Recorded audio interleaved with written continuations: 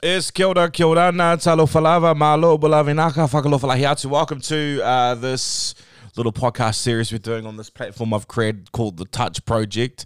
I figured since it's day one of lockdown, and we'll be in lockdown for at least the next month, and who knows what's happening, this will be crazy, my friends. Somebody gave me the idea, actually, on Instagram or one of those social media things the other day, actually, just to utilize the idea of conversation to keep our mental health sort of healthy, if that even makes sense. And I'm a pretty big advocate for mental health awareness and the awhi kaupapa that we promote through the touch community. And so I figured we'd just use this podcast to stay in touch with each other. And so this is a bit of a lockdown special, I guess, just staying in touch with people in our touch community and putting it online, and I guess sharing good conversation with people that can share ideas, insight, information, whoever's got a good yarn in the touch world. And so reach out if you think you got a good yarn or just value to add in this sort of uncertain kind of world that we're living and navigating in at the moment. And the first guest on the old podcast is Joe Sprangers from Touch New Zealand, the CEO. The reason I reached out to Joe just to be the first guest is I guess just to set the tone, really, and try and bring some certainty to an uncertain world, especially when it comes to our touch community. There have been so many different announcements over the last wee while with the NRL Touch Premiership getting the chop.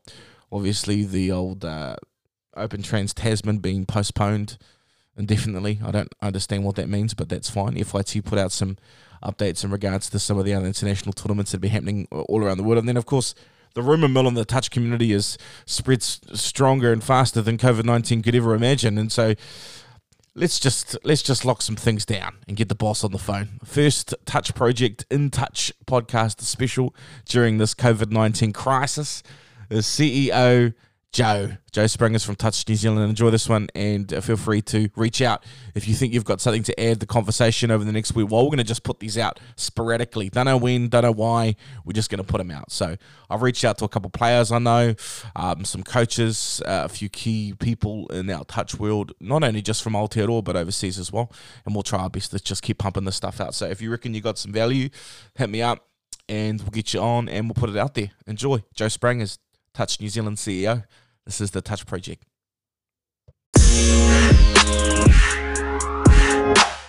We have the Chief Executive of Touch New Zealand, Joe Sprangers, is on with me. Kia ora, CE Joe. How are you, brother?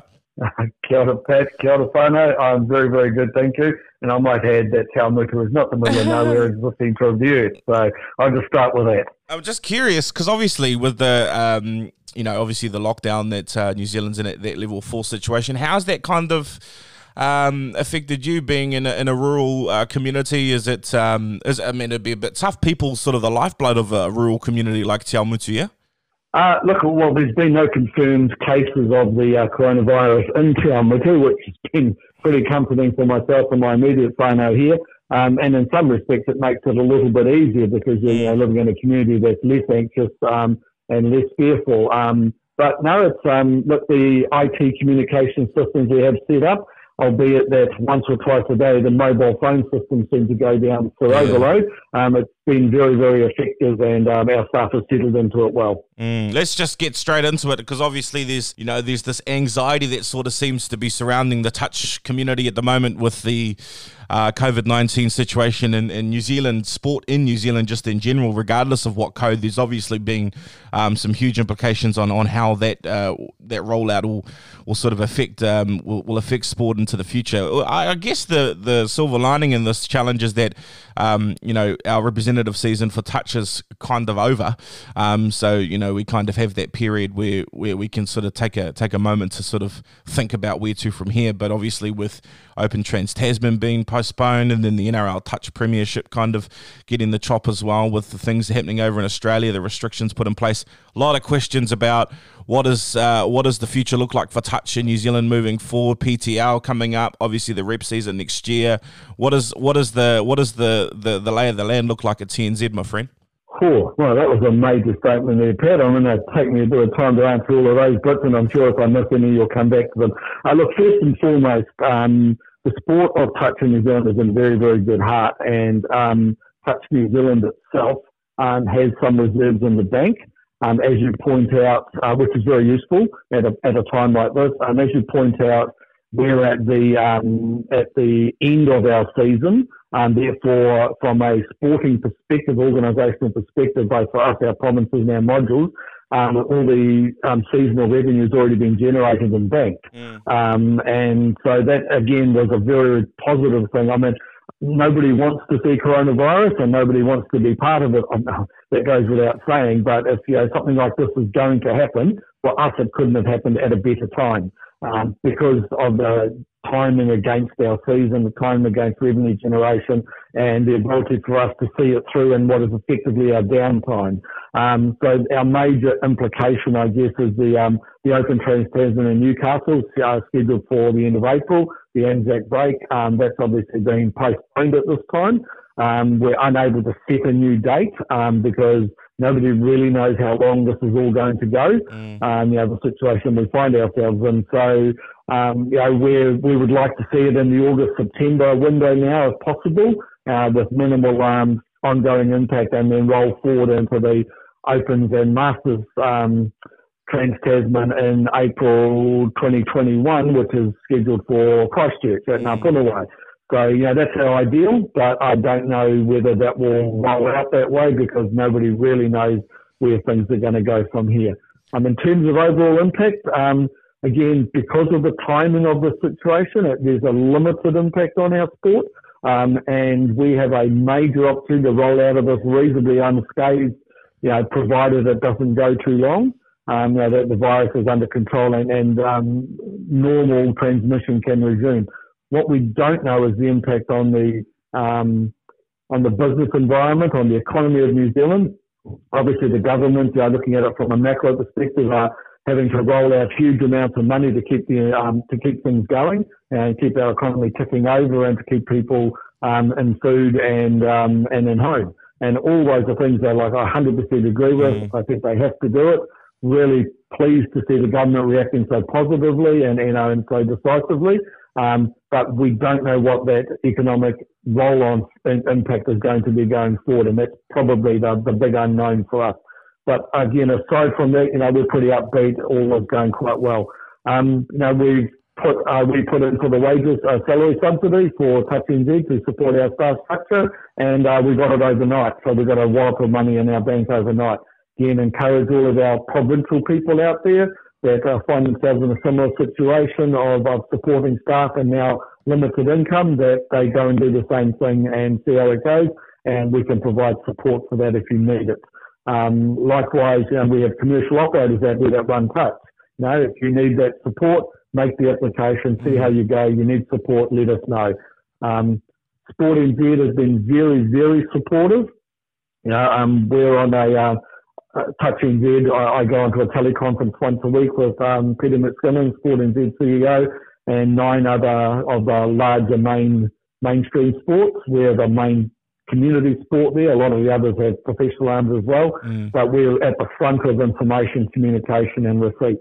So we're acting with the best information available at any given time, and we're getting a lot of feedback about the responsiveness of government. So, again, I can't speak highly enough of the people trying to do the right things out there, and again, our desire and our ability to support. So, we're in a pretty good space. That's a lovely, cautiously optimistic way of looking at it, my friend. But I guess being in a user pays model, the economic effects to our people are going to be huge. So whilst the sport from a operational sense might be all good, I'm sure you've considered the effect that this is going to have moving, say, Open Trans-Tasman to the end of the year, which then would have implications on PTR, which then is going to have implications on the young people that are involved in that may want to go Youth World Cup. It's going to have implications on representative Touch. The rumour mills suggests that Opens will be in Christchurch, so the user pays model is just going to freak people out. Are you worried that the sport is going to see a large chunk of people no longer being able to afford what's already an expensive participation sport? Well, there's 2 ways of looking at that. One is that the user pays model and the environment that we find ourselves in now is actually the sustainability of a sport. And I temper that by saying, well, I'll support that by saying that there are a number of professional sports at the moment that find themselves in significant trouble because they're looking to support their professional player salaries with limited or no income rolling into a winter season that may not take place, and therefore they may not generate any revenue. So again, there's a good side to user pay, there's a not so good side. But under our current environment, and people are able to make choices on what they can and can't go to, and we're able to be as supportive as we can to make it as cheap as possible, I still think we're in a good position. And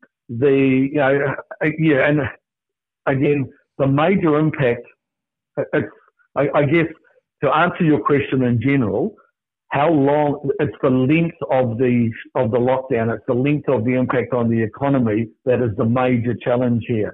And if our lockdown across the country only lasts 4 weeks, maybe 6 weeks, whatever it ends up being, and we've eliminated the virus to a greater extent, and the economy can start to kick off again, then the impact will be limited. Of course, it's the impact on the economies overseas, our major trading partners and so forth. That's the bit we have no control over, and that's the bit we just have to wait and see how it goes. But again, if you look at what New Zealand does as a nation, we produce food and we feed the rest of the world. There's always going to be a need for food, more so now. So again, there are certain aspects of our economy that will do really, really well. Tourism's hurting? Absolutely. The hospitality sector? Absolutely. I mean, I was staying in a hotel 3 days ago and it was nearly empty. So there's a lot of that stuff going on. And, a lot of our people work in the hospitality industry and that will take some time to recover.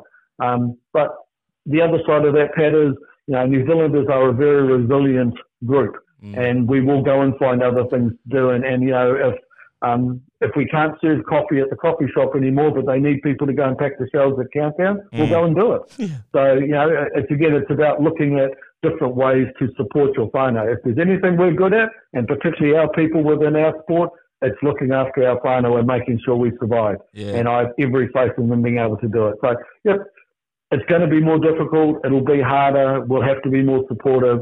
But I have no doubt we can get through it, my friend. Shifting from a rep point of view, just looking at that community, interactive element of your modules up and down the country, have Touch New Zealand started looking at ways that once we've, sort of flattened the curve, that we will encourage our modules moving forward to, practice some of what we've learned as a result of COVID-19, even after all of this has sort of settled down?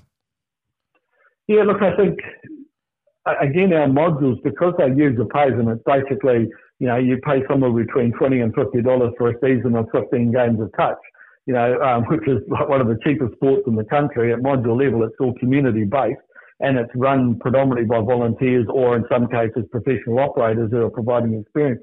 I think the whole thing will just kick off again. I really do. I mean, I think it's going to be minimal impact on getting touch going again. And I say that again on the basis that once this is over and the closer it gets to summer, people are going to be looking for that relief, that thing to go and do that, to get out of the challenges that they have in their home life or in their work life. And our sport is that thing they go to. They will go for a run around on the fields with their mates and go out and ref a game and that sort of thing. So again, I think in terms of the sport taking off again, provided that we've run the course of the virus and it doesn't take too long, economy aside, I still think that the sport will go well at community level. Where the lessons need to be learned is how we're managing at provincial level, regional level, and at NSO, at Touch NZ level. There's a lot of lessons out of this will come out of this for us. One of the major lessons is you have to have reserves. You've got to have something put away for a rainy day. Cash flow. And as it turns out, Touch NZ has. And and I have been able to tell all of our staff we can give them security of salary for the next 3 months as a minimum, if not longer. So, our staff are not now anxious about, I'm about to lose my job, like has happened in a lot of other sports and a lot of other organisations. They're all going, well, I want to do the best for my sport because they're trying to do the best by me. So we've got a staff that, albeit anxious, is at a lower level of anxiety, and they're all settling into doing whatever it is we need them to do to keep things going. And a lot of them are having to do stuff that isn't in their job description. Our delivery officers, there's no delivery. So if I need you to work on policies, work on the policies. Let's get this stuff done now while there's some downtime. So, the staff have been really, really supportive of that, and we've been able to support them by giving them some security that they can pay their mortgages, they can look after their whānau, they can feed their kids, which to me, as the Chief Executive of Touch NZ, is the most important thing. We can work the rest of the day out later. Pretty good position for TNZ to be in, Mr. Springers, considering you guys are on death's door just a few moments ago, eh? Oh, 12 years ago, we were $1 million upside down. That's no secret. It was in the papers, and a lot of hard work has been done by a lot of good people. Some still with us, some that are not. But at the end of the day, they've all contributed, and we're reaping the benefits of that now. And look, at the end of the day, we didn't anticipate this. We weren't doing it for this. In fact, we were doing it to reinvest it in other parts of the sport, and we were just starting on that process. That may get delayed a little bit now for a period of time, but again, we will get back to that as soon as we possibly can. And again, the longer the economic impact, the more reserve we have to use to keep things going. Yeah. However, the shorter it is, the sooner we can get back to business as usual. So that's our aim, and that hasn't changed. Yeah. A couple. It's maybe a two-tiered question here, but just on the money. Obviously, because you're in the green so much, you were looking at ways to sort of enhance the game at a grassroots level, but also with little projects like investing in the NRL Touch Premiership, Premier Touch League. Are any of these projects potentially now going to be on hold indefinitely as you sort of focus on the people as opposed to the projects, or what? Well, the NRL Touch Premiership has already been cancelled for this season, or certainly postponed for the foreseeable future. It was meant to start in the first week of May and then roll through from there. So we've been advised by Touch Football Australia, who are the owners of that competition, that it's not going ahead at this stage, and that if there is a version of it to be played, it'll be looked at later on in the season. But again, my gut feel is if there is, it won't be anything significant. So, from my perspective, that's pretty much a write-off for this, the foreseeable future. All right. In terms of the Premier Touch League, we're planning to continue that situation normal.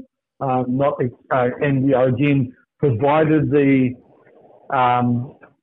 impact of the coronavirus is limited to a few months. We anticipate the PTLs going ahead in October. But again, we can only advise as things progress.